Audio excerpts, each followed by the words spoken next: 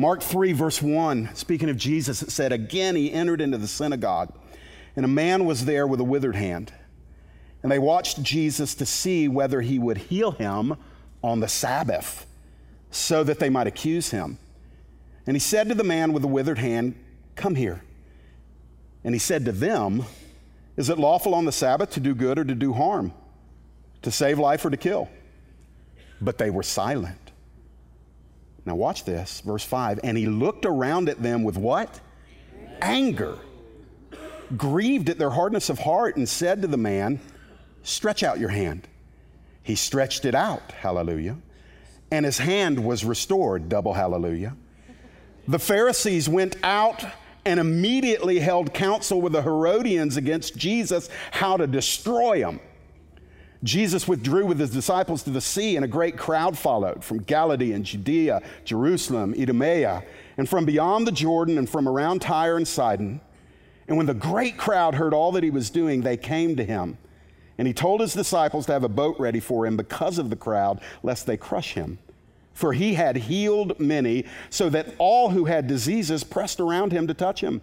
And whenever the unclean spirits saw him, they fell down before him and cried out, 'You are the Son of God.' And he strictly ordered them not to make him known." So when the news broke of Muhammad Ali exiting Earth, a lot of us got nostalgic. I was really too young to see him in his prime. His first fight in Madison Square Garden with Frazier, I think I was like a year and a half old. So I was a young bug. Tyson was the fighter of my generation, but Ali of my parents' generation. And although I've seen so much of the footage, and he was bigger than life, he was controversial. There is the report, I think I even shared it here a few weeks ago, where in the prime of his career and nobody could touch him, he was quite arrogant. Confident if you give him the benefit of the doubt, arrogant if you're realistic, but nobody could touch him. And he was flying on a plane and he refused to buckle up, and the stewardess came back and said, "Mr. Ali, you need to buckle up." And he said, "Superman don't need no seatbelt." And the stewardess said, "Superman doesn't need a plane." Go, girl.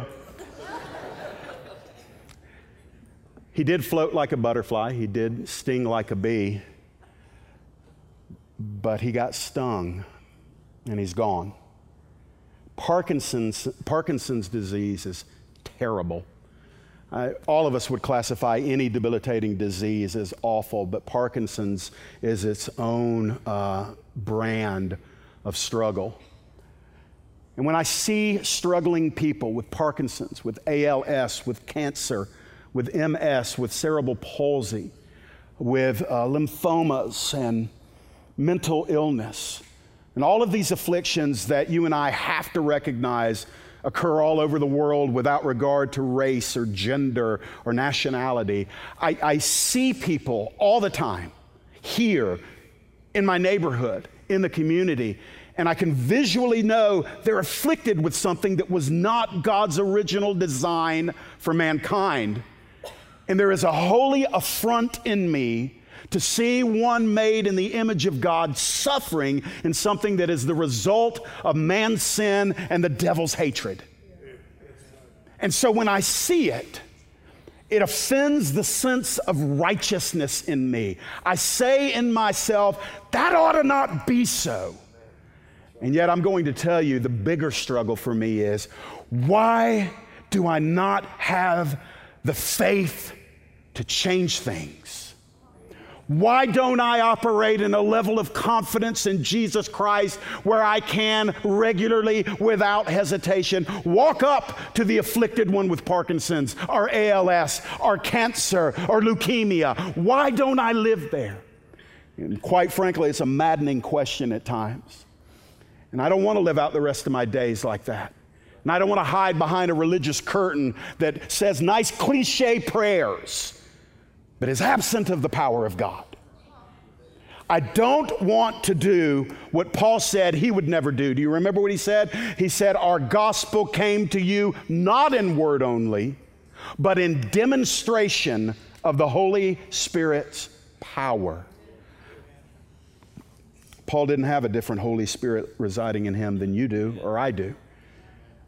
And as much as I love my cessationist friends and I respect their position, though I absolutely refute it and disagree with it, I will say this: I do not believe that we should have any less expectation of supernatural healing today than Paul did in his day. I believe the Lord is the healer.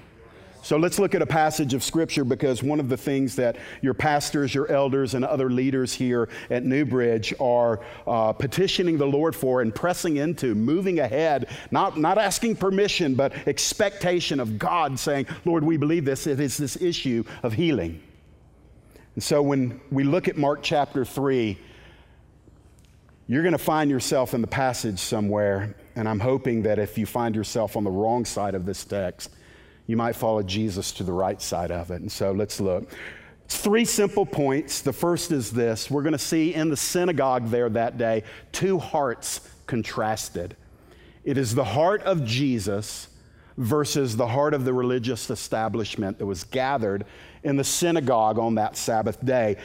Giving you some background very quickly, Jesus had already, it's only 3 chapters into Mark. That's why I love his gospel, because he gets to action really quick. 3 chapters into Mark, and Jesus has already been healing. He's already been casting out demons. Crowds are growing. He's already become controversial. He's already gotten in trouble with the religious establishment who didn't like the way he did things, because in their minds, he disregarded their law. He disregarded God's law. He definitely didn't give any kind of agreement with their man-made traditions. And they had wrongly interpreted the Sabbath to the point when Jesus did something for good on the Sabbath that violated their understanding of what was to be done on the Sabbath or what was not to be done on the Sabbath. The angst against Jesus was growing amongst the religious leaders. So here they are together on the Sabbath day in the synagogue.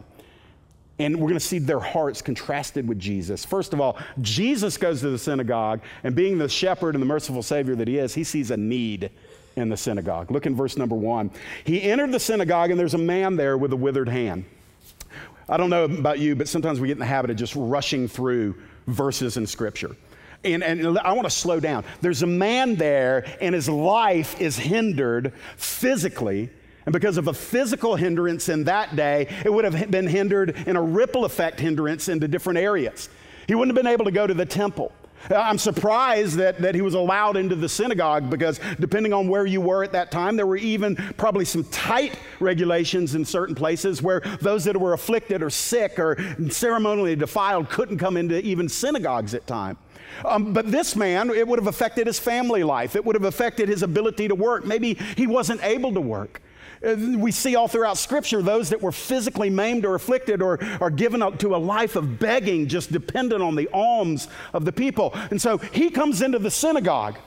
And when people are pressing into an atmosphere like that, they're looking for their God. They're hoping for something.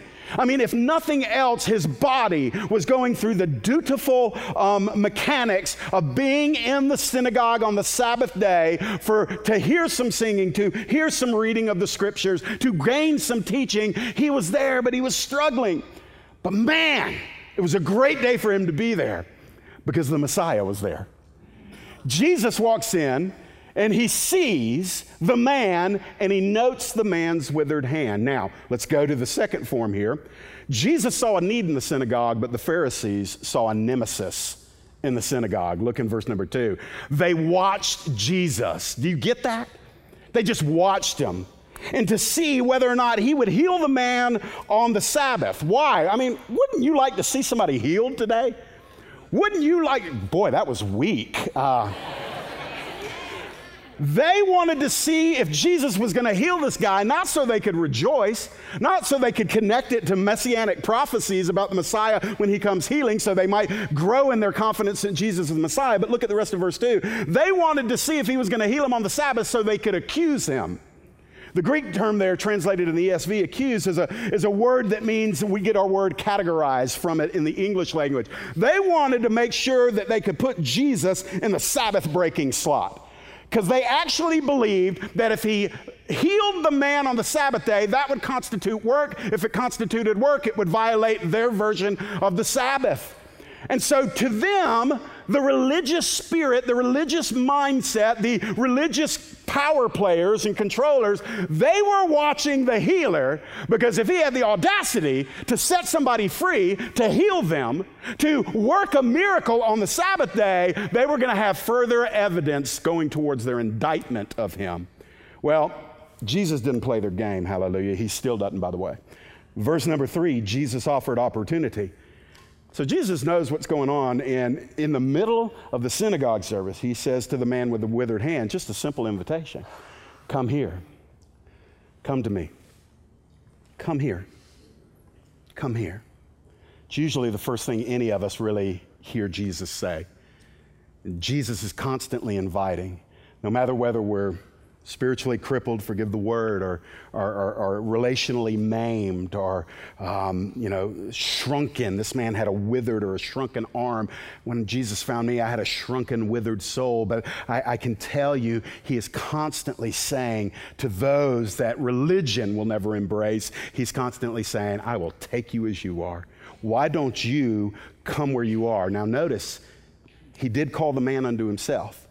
It did involve the man's willingness to obey the very simple command of Jesus Christ to come to where Jesus was calling him. And Jesus is offering this man an opportunity. No questions seemed to be asked by the man. I'm sure there was some awkwardness in that small synagogue where everybody had gathered. But look at verse number 4, because as Jesus offered opportunity, the Pharisees offered nothing. That's all they have to offer. Zilch, zippo, nada, nil, nothing. That's what dead religion, which was characteristic of this scene anyway. Now listen, well, look at verse 4. He said to them, he says to the Pharisees, is it lawful on the Sabbath to do good or to do harm? To save life or to kill? And very interestingly, the Pharisees kept silent. That's just kind of the way they operated when Jesus started talking, because they couldn't win. They could talk about him, but very few of them wanted to talk to him. Because when you're wrestling with omniscience, how many of you know you're going to lose? So the Pharisees, if you're new to your Bible, you don't know who they are, they're typically portrayed in Scripture as the bad guys. Pharisees, Sadducees, and scribes. It's not because they weren't sincere towards the Lord. But by the time we get to the Gospels and that New Testament time, the Jewish religion had been so ornamented with traditions, many of them in an effort to help people revere and honor God in a society dominated by Roman paganism. And so I believe, let's give them the benefit of the doubt, I believe the Pharisees and the Sadducees and the scribes probably at their core thought they were doing right before Yahweh, the God of the Jews. Except they were so blinded by their traditions and blinded by the ornaments that they had hung on the tree of God's truth that when anything didn't fit with their paradigm, they rejected it. And Jesus did not fit within the paradigm of Phariseeism. Even to the extent now that Jesus is about to heal a guy, and Jesus knows their hearts, and he asks them, hey, it's the Sabbath day. Is the Sabbath a day where we ought to do good or to do evil? And nobody had an answer. They didn't know what to say. Now, very interestingly, I'm smiling when I say it because I got a little carnal streak in me. I love it when Jesus kind of turns the tables, no pun intended, on the religious crowd. I just kind of get off on that a little bit. I'm like, yeah, come on, say it again. So forgive me. Or get in on it with me, however you want to do that. But my point being this is that Jesus wasn't smiling. Look in verse number 5. Jesus defied their unexpected religion. Look at verse number 5. He looked around at them with anger, grieved at their hardness of heart. And then he turns his attention to the man with the withered hand. He says, stretch out your hand. And he stretched it out, and his hand was restored. Now, I know you know your Bible, and I know that you have seen lots of miracles on the pages of Scripture. And we read about them, and I tell you what, we've educated ourselves into being dull about the things of God. They're so commonplace when we read about them, but they're so rare in our level of expectancy for them. But notice that Jesus looked at those who were presumably the big-time reps of God, the Pharisees that were gathered in the synagogue. It was a religious setting. It was with religious leaders. And yet Jesus is not really into the religious dynamics of everything. He sees a guy that's hurting. He sees a guy that's life is hindered. And he wants to heal him because he's compassionate and he loves. And Jesus is always going about doing good. And so he's right there and he wants to heal the guy, but he also wants to take the moment to expose the hardness of heart of the Pharisees. And so when they were silent, and the Bible doesn't portray Jesus as angry very often. And matter of fact, in our churches today, people always want to paint him as never being angry. He's just happy Jesus. He's more like a Mooney, a hippie or something like that, rather than being, the Son of God. But the Bible says he was angry. Now, what was he angry at? He wasn't angry at immorality. He wasn't angry at political issues. He wasn't angry at debauchery or anything like that. He's angry at hardened, dead religious hearts in the place of worship and learning and teaching. And it was that same spirit that was governing the Pharisees that made that synagogue the least likely place where this man would ever be healed. Chances are it probably wasn't his first time there, but it would probably be the last time he'd ever enter into that place withered and maimed or withered and struggling. So he looks upon them, but notice it's not just anger, he was grieved. He's grieved. Those are two very negative emotions going on in the heart of the Son of God, and it's in the context of people not believing and trusting him. And people, as a matter of fact, even stronger, kind of setting up an atmosphere where the breakthrough of others was not even going to be a possibility. They were actually wanting to resist Jesus' ability and desire to heal this man. And so the Son of God was mad, but I love the fact that he didn't say, well, I don't want to make things awkward for people. I don't want to push the envelope here. Maybe I'll just get with this guy afterwards and we'll let church be church this morning. And Jesus actually exposed their hardness of heart by confronting them with an undeniable miracle. So he says, stretch out your hand. And the man, he stretches out his hand and I bet he started saying, Yahweh, hallelujah, praise God, It's just, it reads so benign in our Bible, but you got to put yourself in the sandals of that man. He just got part of his life back that he hadn't had for a long time, and Jesus did it. And so naturally, the Pharisees began to rejoice, and they began to shout, and they began to praise, and they began to bow before the Messiah, right? Check it out, verse number 6. The Pharisees denied the people their breakthrough. The Pharisees went out and immediately held counsel with the Herodians. I'm not going to get into the Herodians, just bad guys with bad guys here, against Jesus, how to destroy him. Now, I'm just going to ask you to think through that. The response of let's just use a very generic term, the religious leaders, the ones that are more committed to holding fast to their tradition than they are to being open to what Jesus is doing, their response to the miracle not only is do they not receive Jesus or worship him or even implore or inquire of him, they say, let's go out, let's have an executive team meeting, we have got to kill him. And they counsel with those that are loyal to Herod, and they immediately begin to plot his death and demise.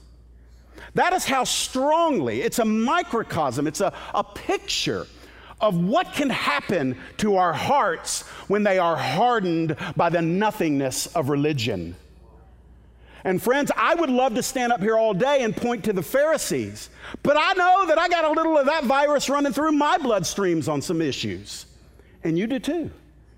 There's some things that our hearts hardened against because we can't control it and we can't explain it, and we are post-Enlightenment Christians who are educated. We believe in the objectivity of the Word of God. We are suspicious of miracles because after all of these shysters on TV and what they do with miracles, and they're taking people's money, and it turns out that they're fraudulent. I get all of that. I see all of that too. Let me ask you a question. What does that have to do with Jesus?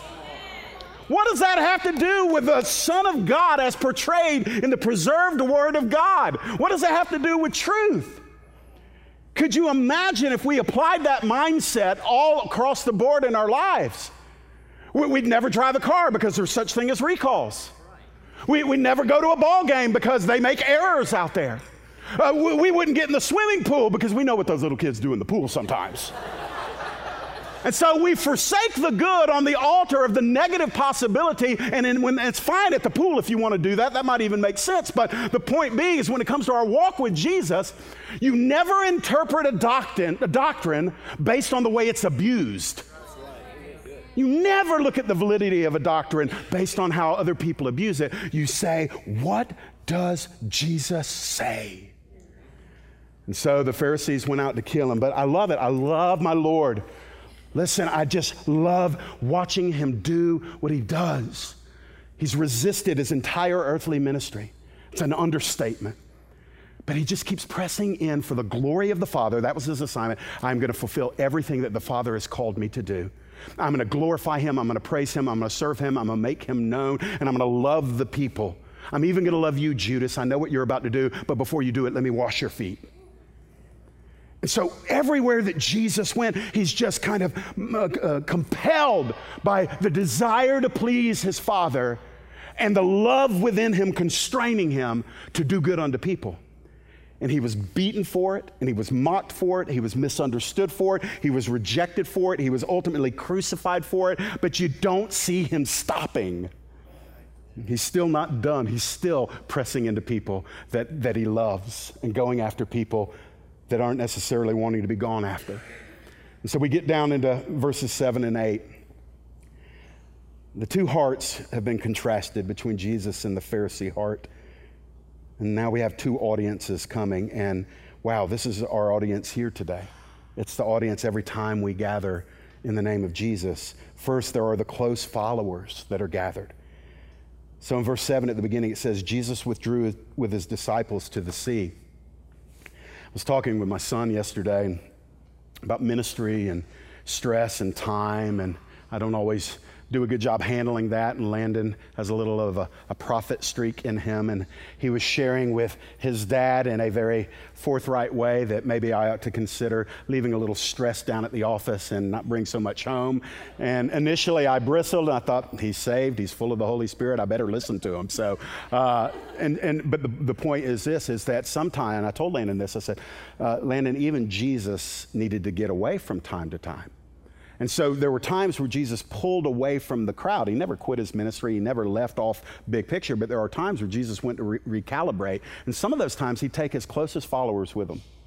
There were times where Jesus said no to the demands of the masses, but he took his followers. And so in verse 7, you see this, just kind of a picture of that. Jesus goes across the sea. He steps back from the growing controversy, and he's going to do some ministry where he's not going to have to put up so much with some of the resistance of the religious leaders. But I love the fact that his disciples just wanted to go wherever he went. And friends, this is the beauty. I'm just going to speak into our lives this morning. Some of you have struggled recently. Am I where I'm supposed to be? You say, Jeff, how do you know that? Do you have a word? No, I'm a pastor. That's just where people live. You know, don't you get restless sometimes? Should I be at this job? Should I be with this person as we're pursuing marriage? Should I be at this church? Do I need to be in this city? And we typically view God's will in the terms of where. We're like, where do I need to be? Or what am I supposed to do? But ultimately, God's will really just resides in a who. And the greatest question that all of us must continually ask is, Jesus, you are the who of the Father's will for me. What are you doing right now? Because that's what I want to get in on.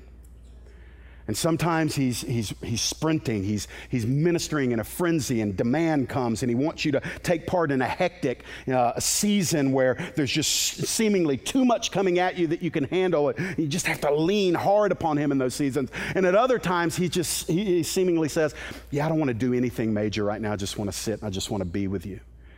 And boy, you talk about type A's, that's our nightmare. It's like, what do you mean stand still? What, won't the earth stop spinning if I'm not doing something? But sometimes Jesus just wants to rest at the well. And other times he wants to introduce you to other people in his kingdom. And so who is really the issue of God's will, not so much where. And I want to tell you something. If you're thinking the lie that, well, okay, the where of God's will must be out there somewhere for me, just be wise with that. Jesus wanted his disciples just to be close to him.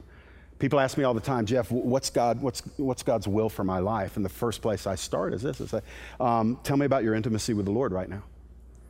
And oftentimes it never gets past that, because intimacy with the Lord is a little subjective. It's not always that practical. And most people, because we're typically, industrious Americans, and we think, well, no, what I'm really talking about is I just need to do something for the Lord. Well, let me just say this. None of us need to be doing anything for the Lord if we're not abiding with the Lord. With the Lord is more important than for the Lord, because he doesn't need my help. I mean, he really doesn't. Relax, okay? He really doesn't need your help. You're not going to believe this, but the kingdom did wonderfully before you were born. It was incredible. And it's going along fine right now, whether you're at the top of the game or you're not so much. What Jesus actually says to us is, hey, I'm going to make this about you because I want you to make it about me, and so let's just be close together. Disciples, I'm going to go across the sea. And the disciples said, can we go? So you got close followers. Brothers and sisters, it's fine if you're a singer. It's fine if you're a teacher. It's fine if you're a stay-at-home mom. It's fine if you're a preacher or a missionary or an intercessor. Those things are awesome. A lot of that is really what you do, because who you are basically is you are in your identity. You're part of the bride of Christ. You belong to Jesus. And your identity is in him, not what you do for him. And so they were going across the sea, and close disciples, that's really all they want. They don't care if it's up the mountain or in the valley or across the sea, but they just want to be close to the master. And so that's what close followers are. And some of you are here today, and I want to commend you. I want to commend you that you're learning that no matter what is going on concerning your external inheritance, concerning all this stuff on the outside, he's really teaching you how precious the internal inheritance is. That's the one that's going to last forever, by the way. The internal inheritance is the one that endures forever. So the close followers gathered, but so did the curious fans. Verse 7, towards the end, down into verse number 8, and a great crowd followed. From Galilee and Judea and Jerusalem and Idumea and from beyond the Jordan and from Tyre and Sidon and so on and so on. Why was the great crowd coming? Why were the curious fans coming? Don't miss the verse 8. When the great crowd heard all that he was doing, they came to him. Now, what all had he been doing? Well, I don't have time to go back and parse through chapters 1, 2, and the beginning of 3, but let me just tell you, the fame of Jesus was going about because he was doing the supernatural. He was healing the sick. He was casting out demons. I don't think at this point he had raised the dead yet, but that's coming. And he was challenging verbally the established authority of the religious leaders, and he was showing love and compassion. He was living the Sermon on the Mount in front of all the people, and they weren't used to seeing that in the rabbis. And a lot of the rabbis would quote former rabbis, but when Jesus talked, he spoke as one that had authority, not like the scribes who would quote other leaders or previous leaders. And so there was something about Jesus, and it wasn't all simply personality and kindness. He was doing works that the world had not seen. Remember this, John the Baptist didn't work any miracles. He took the countryside by thunder, but he did it with his voice. Jesus comes in, and along with his disciples, and they are casting out demons, and the demons say, we know who you are. And Jesus is saying, shh. And he's showing authority over sickness, over disease, over affliction, and ultimately over death. And because of that, the crowds were growing. Now let's check our heart here. We've all heard it said, and maybe some of us have even said it, that it would be superficial to try to bring people in through some spectacular display of the supernatural. Here's my answer to that. Not necessarily. Friends, we are living in a day where our culture in America expects the church to be impotent. Why, Jeff? Why is that so? Because for the most part, we are. And so they're seeing it, and they don't expect us to be anything other than what we're portrayed as in our culture, just a bunch of sour Bible thumpers. That's the average Christian caricature. Why ought to pound you? And it's just that kind of nonsense, man. And they expect us to be angry, and they expect us to be judgmental, and they expect us to be loveless. But the one thing they don't expect for us to do is to cure the sick, raise the dead, and cast out demons. They don't expect that. Why? Because we don't expect it. We don't expect it. Listen, I'm not mad. I'm just loud. I'm not angry. But what I'm saying is this. The reason, in part, that it's not happening is because the church herself doesn't believe it is to happen. So we have a generational inbreeding of doubt and faithlessness when it concerns this issue of healing. But when Jesus was healing and the apostles were healing and the disciples were healing, the Bible says the unbelieving would come out of places like Tyre and Sidon and the coastlands, and wherever there was word that Jesus was there. So, you say, Jeff, but their motives were impure. Yeah, they're unbelievers. How could they have a pure motive for Jesus? He has to foster that and create that in him by sovereignly working grace through them. We don't get to patrol people's motives. We have to say our job is to abide, to worship, to proclaim, and to serve and fulfill Jesus' prophetic word where he said, the works that I do, you will do, and more than I do, you will do. And I don't see that happening like I want to see it in my life. And you probably don't either. I think in the last days, where I think any discerning Christian should affirm that the enemy clearly seems to be ratcheting up his game. Anybody want to argue with that? I mean, I'm not challenging you, but I do think, to me, that's obvious. Wickedness is abounding at a level that's exponential. I mean, I'm telling you, what used to take 10 years to go from a really horrible thought to activity to legislation is now happening in 12 months. And it's just growing and growing and growing. And I do see the activity of Satan. I do also see that the human heart is wicked and desperately wicked. And I get all of that, but the fact of the matter is it feels like we're just careening towards the end of the age. So as the enemy ups his strategy, do you think, and I mean this as reverently as I can, do you really think God's stuffing his hands in his pockets and shrugging? Should we not expect that if the enemy's going to take it up a notch, forgive the horribly inadequate verbiage I'm using here, but if the enemy's not going, if he's going to take it up a notch, do you really think God's going to let that go untested? God will move in ways towards the end of the age. Read the book of the Revelation. That's not like we see things right now, and it's not even like we saw things in the New Testament times. There's clearly a movement of God to defy unbelief in the world, and not just simply verbally through great preaching, but through demonstration of the power of God. And so we should be expecting, seeking, pursuing, praying for, fasting over, and receiving and then obeying by faith the call to enter into people's burdens with them and a demonstration of God's power over sickness, over affliction, over all of the spiritual issues that come against us, mental, emotional. I do believe with all of my heart, I believe this. Forgive me if you don't believe it, and I'm not here to say that, you know, I'm the example of this, but I'm telling you, I can't fail to believe that God is able. And because he is able, he's not teasing us. I believe he's willing.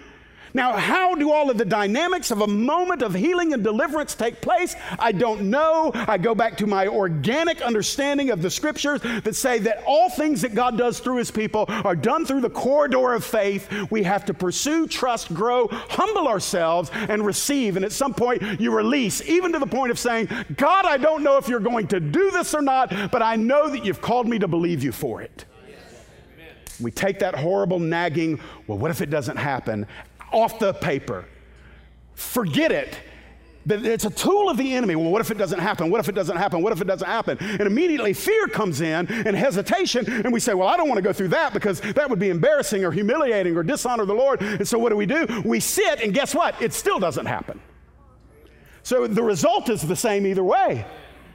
I'd rather trust God. I mean, man, I'm so off target here, but just bear with me. When I read through the Psalms, I want to learn to pray like David wrote songs. He'd say, Lord, how long? How long, Lord? He'd say to himself, why are you so disquieted? Why are you so disquieted, soul? I mean, David would argue with God and he'd argue with himself, and basically it's because he's in a conflict, a crisis of faith, because he's not seeing happen what he knows God can do. But David didn't just get defeated and sit back and say, well, God's sovereign. God's sovereign. God wants it to happen. It'll happen one day.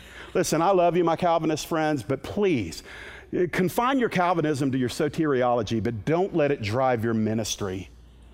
Don't let it drive your approach to human need and the fact that God has put you in the midst of people that need you.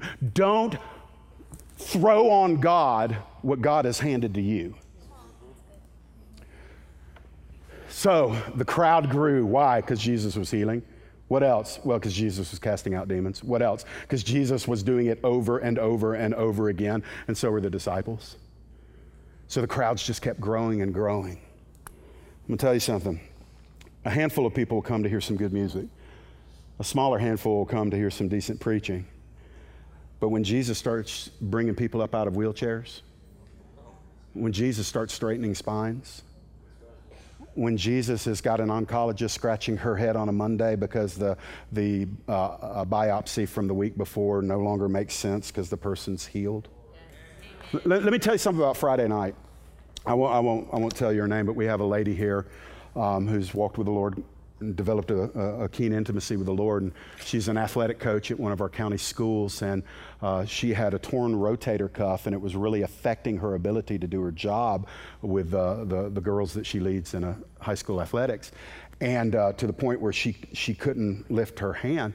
And so she comes Friday night, and she wrestled a little bit with a call to come forward because didn't know if we were actually calling for people to come and for torn limbs and stuff. It was primarily sickness or spiritual deliverance, but she came forward. She was prayed over. They laid hands on her, and she didn't notice anything immensely different.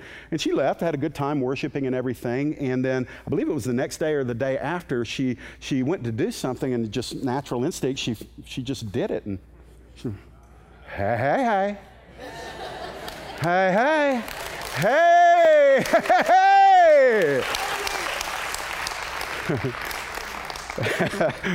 She got me before service, and she's telling me all this, and I'm rejoicing and everything. She's looking at me, she said, "You don't get what I'm saying. You do not get what I'm saying. I'm telling you, I did it." And I was like, no, I get it. I was just like, I want to get in on it with you. I mean, but listen, who did that? You know what? There's something in our heart that says, well, it must have been some kind of coincidence. Something probably medically happened when she was sleeping during the ensuing hours after the prayer meeting. Blah, blah, blah, blah, blah, blah. I get so sick of that junk. Why is it so hard for us to say, Jesus, we ask you to do something. Jesus, we expect that you're going to do it. And Jesus, when you do it, we're going to praise you and not be embarrassed about it. I thank God for doctors, man. I'm not against medical and approaches, but good night alive. The vast majority of the world doesn't have access to that stuff. All they have is Jesus, and guess what? They're seeing a lot more healing than we are. I don't know where I am in my outline anymore. I better finish. I see what time it is. Okay. Go down to verses 9 through 12 with me. Last point, 2 strongholds crumbling. I'm just going to hit this. The 2 strongholds are physical affliction and demonic oppression. I'm not even touching on the demonic today. I'm just dealing primarily with the physical. But what I want to do in this portion is just to establish an understanding that Jesus doesn't have to ask permission. He doesn't have to obey natural law. He doesn't have to say, well, the doctor told you what the end of the road is. He doesn't have to do that. He doesn't have to amen anybody. He is the amen. And so when I'm looking at verses 9 through 12, look at the expectation of Jesus. Remember, he's withdrawing with his disciples to the sea, coming up on the shoreline, and look at the expectation of Jesus in verse 9. He told his disciples to have a boat ready for him because of the crowd, lest they crush him. I like this. Sometimes I see the works of Jesus through a ministry standpoint. One of the things you got to do in ministry is you have to see what happens long before it happens. You have to be able to forecast something before it gets to you. And if you don't, you're always behind the 8 ball, you're always apologizing, you're always dropping the ball. And so and it's not just because he's omniscient, I get that. That is quite the advantage. He's seeing the crowds in the natural, as the Son of Man. He's seeing the crowds and he's like, they are really coming. They are coming, and they're going to come straight to me because they're carrying that one. That one's stooped over. She's got an issue of blood. This boy's violently oppressed by the enemy. This one over here is grieving. and this one over here is not of sound mind. They're just going to keep coming. So he says to the disciples, hey, as soon as y'all get to the shoreline, get a boat ready, because I'm going to get in the boat and just push me out a little bit, because Jesus knew they weren't going to probably wade out into the water. The expectancy of Jesus, the expectation, was that because of what he was doing, people would come to him. They may not be serious disciples, but they're curious. Jesus will work through an unbeliever's curiosity to meet them at that moment, so they move from the curious to eventually becoming the serious. And if we stay on this line of being curious about the Holy Spirit, curious about the supernatural work of God, as if it's a novelty, something we can live with, something we can live without. If we just stay on that safe line, that comfort zone, cushioned Christianity, we're going to miss out on a lot of what the Lord's going to do, because it seems that the revelation of Scripture teaches that when God begins to move in the supernatural way, it grabs the attention of people and they move from being curious to becoming serious. Forgive me, and you don't have to agree with me on this. I never mandate that you agree with me when I give my opinion. If I give Scripture, you ought to agree with it. But on this, I'm just going to tell you what Jeff thinks on this one. I believe that if you and I will get serious at Newbridge about pursuing the Lord for a supernatural outpouring of the Holy Spirit, that he will bring himself great glory by working through a congregation. We are denominational refugees here. We are now officially non-denominational. And non-denominational churches are actually churches comprised of denominational refugees. I'm not going to do it, but you know we have former Episcopalians in here, former Catholics, former Methodists, former Presbyterians, former Baptists, former Southern Baptists, Independent Baptists, American Baptists, Full Gospel Baptists, Missionary Baptists, ad nauseum. I mean, it's just Baptist. And we've got Pentecostal, we've got Church of God, Assemblies of God, we've got people from the Christian church, and they've all just come together as denominational refugees, and the heart cry of all of us is, man, we really want Jesus without all the junk in the middle. We just want Jesus. And I believe if we will jettison all our denominational weight and just say, man, I don't want to carry that luggage. You go to the airport and they say, your bag's 5 pounds overweight and you're going to have to pay $50. You know what you do. You zip that sucker open and you start taking junk out that you don't want to take with you. We need to do that in our spiritual lives. Like, man, that's just too heavy. The price is too much. I ain't going to carry that anymore. And that was actually pretty good. Somebody write that down and email me. And so what do we need to do? We need to just jettison our doubts. Approach it brand new like a child. Jesus says, you want to go into the kingdom? You got to come like a little child. I'm going to say this. I'm going to apply that in a different way. If you want to go further into the kingdom, you've got to go like a little child. It's not just getting saved, it's going forward with him. Why? Because children naturally, instinctually believe, and adults are skeptical, and we naturally doubt. So if we'll pursue him, and what I was going to say is this, I just believe he's willing to entrust this simple, unimpressive assembly, good people, all of us loving the Lord, but we are not that impressive. And I believe if we'll just remain unimpressed with ourselves and call out to the glorious God of heaven, that he will entrust a working of healing revival here. It's not going to come if we're curious about it, but it will come if we get serious about it. And so, the expectancy of Jesus was that people are going to come. Here they come. It's going to be big. The compassion of Jesus. This tells you why the crowd was coming to the extent where he was concerned they'd crush him. He had healed many. It's right there. Most churches are in decline in America. Did you know that the only segment of Christianity that is growing in the world is the charismatic segment? That's a word that really offends people. Listen, if you're saved and you have the Holy Spirit, which you do if you're saved, you are technically, theologically, a charismatic. Why? Because the charismata are the gifts, the endowments of the Holy Spirit. And if you have him, you have the charismata.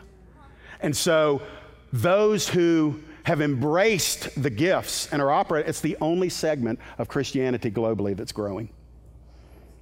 Unfortunately, my roots are in a denomination that is really atrophying. And Baptist, no matter what the stripes, Southern Baptist, Independent Baptist, the churches in that group, precious people, love the Lord, but the statistics, their own statistics say we're shrinking. We're baptizing fewer. We're not reaching more. And I think that part of it is because there is an absence of power across the board in the body of Christ when we, in those places where the need for the supernatural gifting of the Holy Spirit is either diminished or denied completely. And so I'm just going to tell you, I need him. I need him. I woke up today needing him more than I've ever needed him in my life, and I got a feeling tomorrow is going to top today. And so we see that Jesus healed many, and then it says, this is the second stronghold, he healed many, he had diseases, those who had diseases were pressed in all around him to touch him. And so here was the expectation. Jesus said, I'm going to be in the midst. I'm going to be there with my disciples.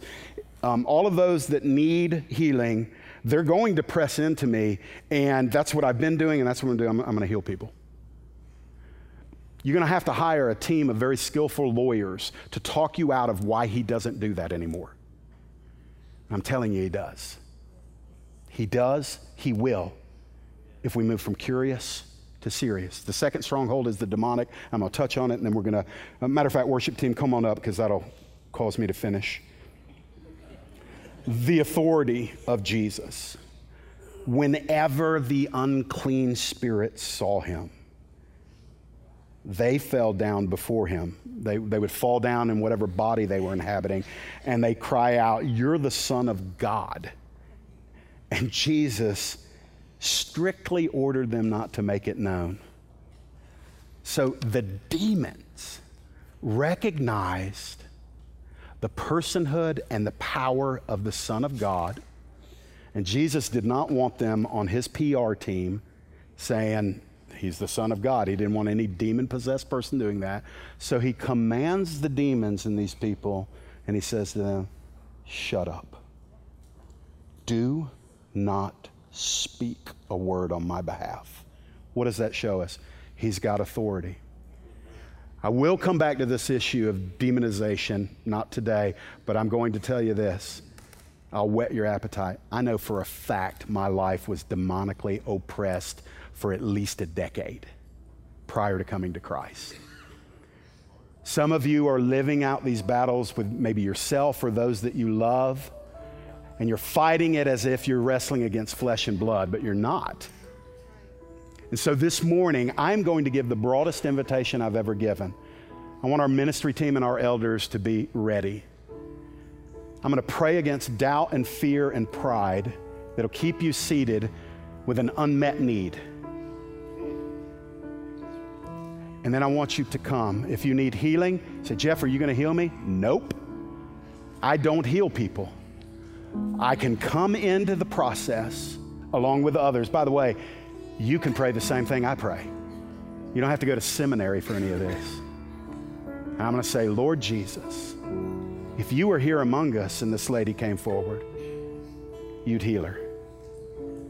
See, that's where it all starts. If Jesus was standing bodily right there and you walked forward, trusting him to heal you, this is a test of what you think of his heart. Do you really think he'd say, no, go sit back down? No, you know he wouldn't. So it's faith. It's faith.